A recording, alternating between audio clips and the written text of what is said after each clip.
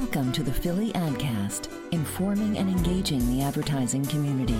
Powered by Alchemy X and the Philly Ad Club. Here's your host, Bjorn Henriquez.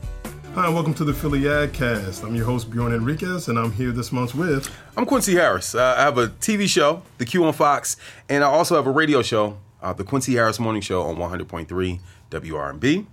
And I'm Lamont Brown, and I have a wealth management firm, and lucky enough to be this guy's business partner. Great. Wow. So today's the Quincy Harris episode, and we're going to get into everything that goes on behind the camera and behind the microphone as well. Yeah, no, I'm just saying, before we start, can I just say something? What's that? I didn't know this was going to be on camera. Okay. And I didn't shave. And I have coffee. So I just want to look like it's working. Yeah, it's like comedians in cars getting coffee, but like I have like the cup. I feel like I'm distinguished. I feel like Seth Rogen. Okay. Yeah. Yeah, you're working, man. Yeah. You know what I mean? You're good, man. Thanks. Yeah. Not too polished. You know what they call this guy? What's that? He's the guy that plays in every Tyler Perry movie. He's like the love interest. Yeah. Hey, listen, Keep your shirt on. This is Shamar Moore. Yeah. Cool. So first, let's get into a little bit of history. Quincy and I worked in radio together at Power back when it was Clear Channel, before it was iHeart. Yeah. Then the Radio 1. I ended up at Radio 1 as well. And then the Fox, I ended up at Fox. Yes. So we've been working together a long time. Yeah. And Lamont and I had interactions at various points within that. And I know for your followers that are on Instagram, social media, they see pictures of you two a lot. Yeah. And I just wanted to kind of explore the relationship and the deeper meaning behind that when it comes to the business of Quincy Harris. So, me and Lamont, we went to high school together. Okay.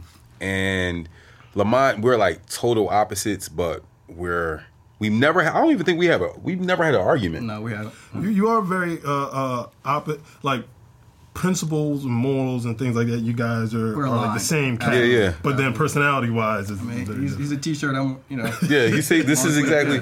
That's how it works. And then I'm suit. Yeah. Way over here. But no, I think I don't know if we never had an argument because he probably didn't bring it up, or we just never had an argument. But I would like to think that we just kind of clicked. I think we got like really close in like 12th grade, and then we went to the same college, went to Temple University.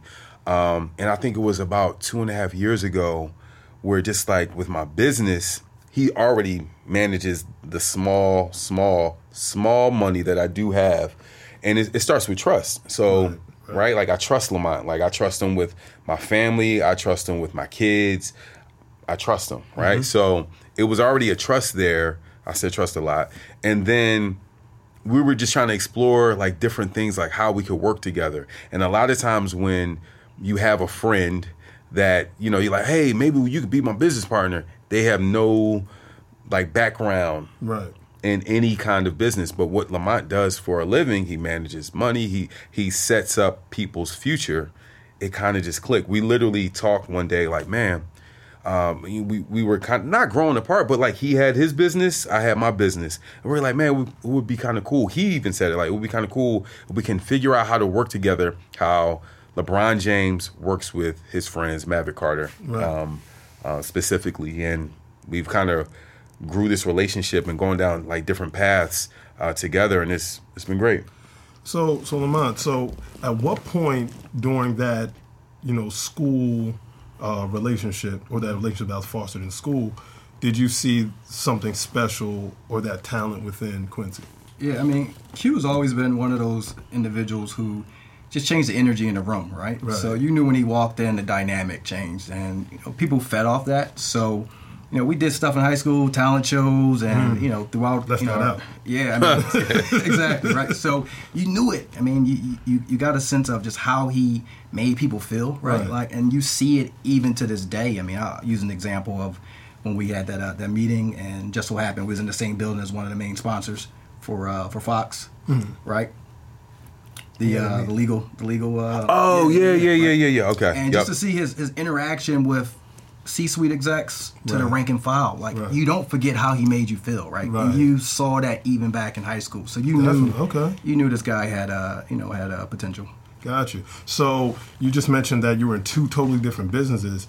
How has one industry, which is finance, prepared you to work within the media entertainment space with I mean, it goes to what he said before, it's trust, right? So on the financial services side or the wealth management side, part of what I'm charged to do is help people build teams of advisors around them, right?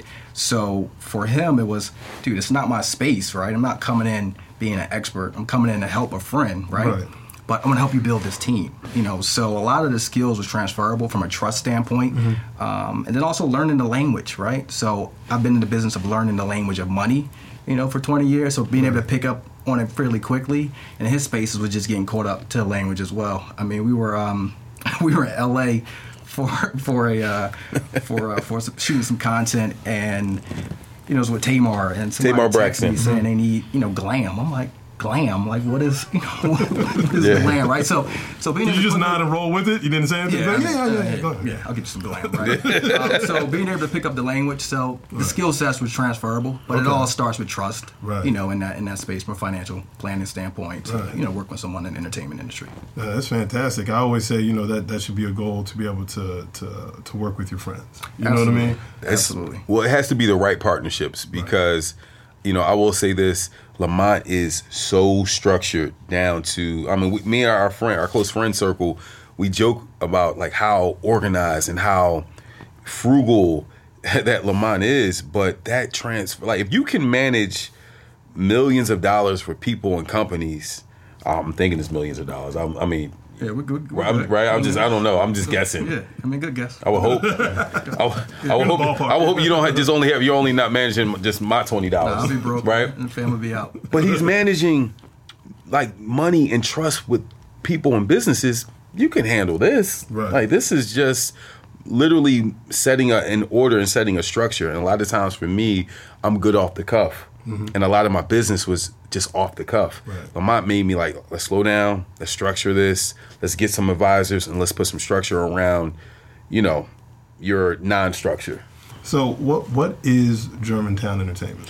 It's my production company. I named it Germantown because I look at Will Smith as he is what you would want to be if you're in entertainment, right? He has Overbrook Entertainment, so I just named my production company after my section of Philadelphia I grew up in. Right. And we're doing outside projects through Germantown Entertainment. I think the most important thing now is understanding the business of what I do, right? I understand the business of radio. I understand the business of television. I understand how much it's not only good to be in front of the camera, but like, okay, how much money are they making, or how much money is this generating, right? And then figuring out like, man, if I'm doing this and this is generating this, I can do some outside projects and generate money. It's not only just about money. I have kids. So I want to, what Lamont said, I didn't grow up seeing people with media companies, or I didn't grow up, Will Smith was like, man, right. Like I want to be like that, but how? Right. So for me to leave something for our kids and my kids, and being able to own, because a lot of times you see people in front of the camera or people in front of the microphone, and once somebody's done with them, they're done. Right. And they didn't have any ownership in what they really were busting their behind to create. Yeah. And that's tough. Yeah. From being talent from the beginning, what has been your relationship with, sales and advertising within the different buildings that you're in? I mean, for me, it's always been trying to over-deliver. I remember when I first started radio, I would go on, I was like a promotion assistant, and I would go out, and certain radio personalities didn't want to be there, right? They're getting paid for their 2-hour appearance fee, and they're sitting there reading a newspaper. And I'm like, wow, this dude's getting paid to not do anything. But then I always put in my mind, like, how does this client feel that this person doesn't want to be here? They have bad energy. They're not doing what they're paid to do. The station may not, they may lose an account, right? So for me, I was like, man, I got to do something. Like, I've always felt like, man, let me grab the mic. So then they would let me grab the mic, right? Because they're getting paid already. It was already in their check. Right. And I'm like, I'm entertaining the crowd. And I've just gained great relationships. I remember being a PA, and I remember it was this is before Easy Pass, It was an event in Jersey. I couldn't find it. Didn't call anybody. I'm coming back. I had to come back over the bridge. Couldn't find it. The promotion's over. I almost got fired. And my boss at the time, Helen Little, said, well, if you didn't have any money, how did you get back over the bridge? I was like, oh, snap. I just didn't think about it. And I was like, oh, my goodness, I'll make sure that, and I remade I made up the promotions with the client, but I always felt like I knew what radio was. I never forget someone told me that radio and television are commercials, and then you have content to fill the commercial, like to support the commercials. Right. And I always thought that. I never thought like I was bigger than, like, I'm so great. It's always about the client. It's just always about the client. Like, if they're spending their hard-earned money, they want to get a return. Right. They want to feel good. So that's always been my thing. Like, I've had great Sneaker Villa. I know that's going now. It turned into another thing. Yeah. But I made the tagline, join the movement, right? Like, they didn't ask me to do that, but I was like, oh man, maybe you guys should call it this. I always try to go above and beyond for people, and clients just happen to fall into that. And I understood that clients paid the bills. Yeah. With the explosion of the podcast industry and everything that's going on, what made you want to use that platform? For me, I have a 22-minute talk show where some of the segments, you had 3 or 4 segments. I have 3 minutes to talk to people on TV. Mm-hmm. You can't, for me, that's just not enough time. Right. Radio, you have maybe 6 minutes to talk to people. It's not enough time. Like, and for me, I'm at a point where I want to know, from certain people, I want to know the process behind why you did X, Y, and Z. I want to know your not your personal life, but what makes you tick. And it's not so much the gotcha question. Right. Like, I know you're here to promote this cup, and then I have a question to ask about this cup, and then you're gone. Right. And then on radio, it's like, yo, this is your cup. And we're talking about the cup, and it's a little bit more about the previous cups you had, and then we're done. Right. I want to know why you made the cup. Right. I want to know what made you think about making the lettering blue, red, and white. Like, right. It's a little bit more deeper than just the surface level questions. Right. And we're now in an era where people are consuming 2 hours. Oh, for sure. Hour long. Joe Rogan he's the GOAT. Example, yeah. Well, you know what? Because in radio for years it's always about short, tight breaks. Yeah. You know what I mean? Mm-hmm. And keeping everything, get right back to the music. It's all about the music. And it took the internet coming along, that direct to consumer relationship, to be able to say, hey, I'm gonna throw this out here, and it's 2 hours long. Yeah. But you get so enthralled by it. I think the bridge before Rogan was Stern. Oh, for sure. You had Howard Stern doing it, and then Rogan took it to another level. Howard Stern's birthday is January 12th. I just want everybody to know that. Okay. And that's my birthday. What I will say is, even with the podcast, outside of creating great content, it's an opportunity to build even more relationships, right? Yeah. So you're talking about, individuals that he either might have already had relationships with, or just new people that's doing exciting things, right? So for us, it just opens up a high level of collaboration. And there's so many people that I would love to talk to, right? Justin Weinberg. Mm-hmm.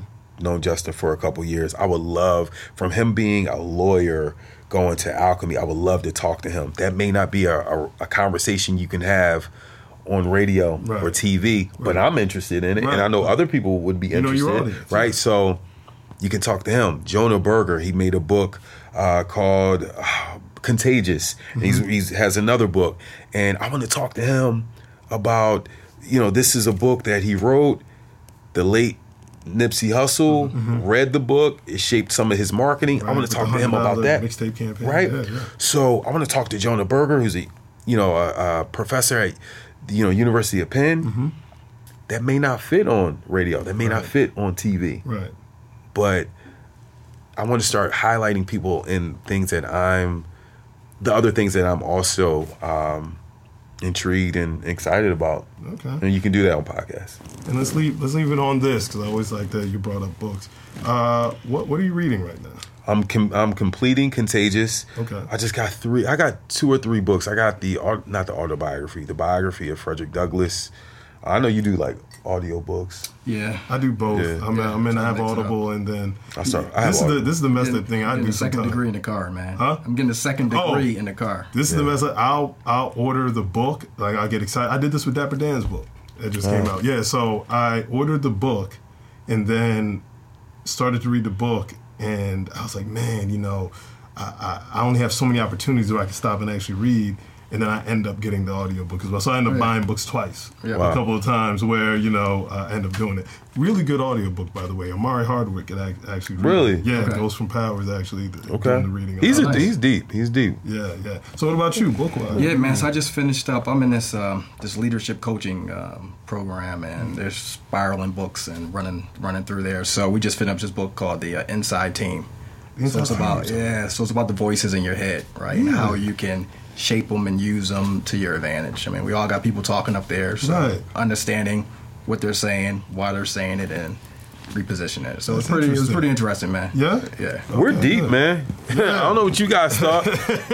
Well, thanks for taking the time out to come and talk. Man. Tell us about the business behind Quincy, your unique partnership, and how that came about, and then also dropping the jewel and letting people know what's on your bookshelf. Yeah, there's nothing in There's nothing else in here. Right, thank you. Thanks for coming out. Man, thanks for having me. Thank you guys. Appreciate it. Pleasure, man. Thank you. We'll leave a lot of the information that we covered here in the show notes, links to the books that we mentioned and everything, and we'll catch you on the next one. Nice. This episode was recorded at Alchemy X.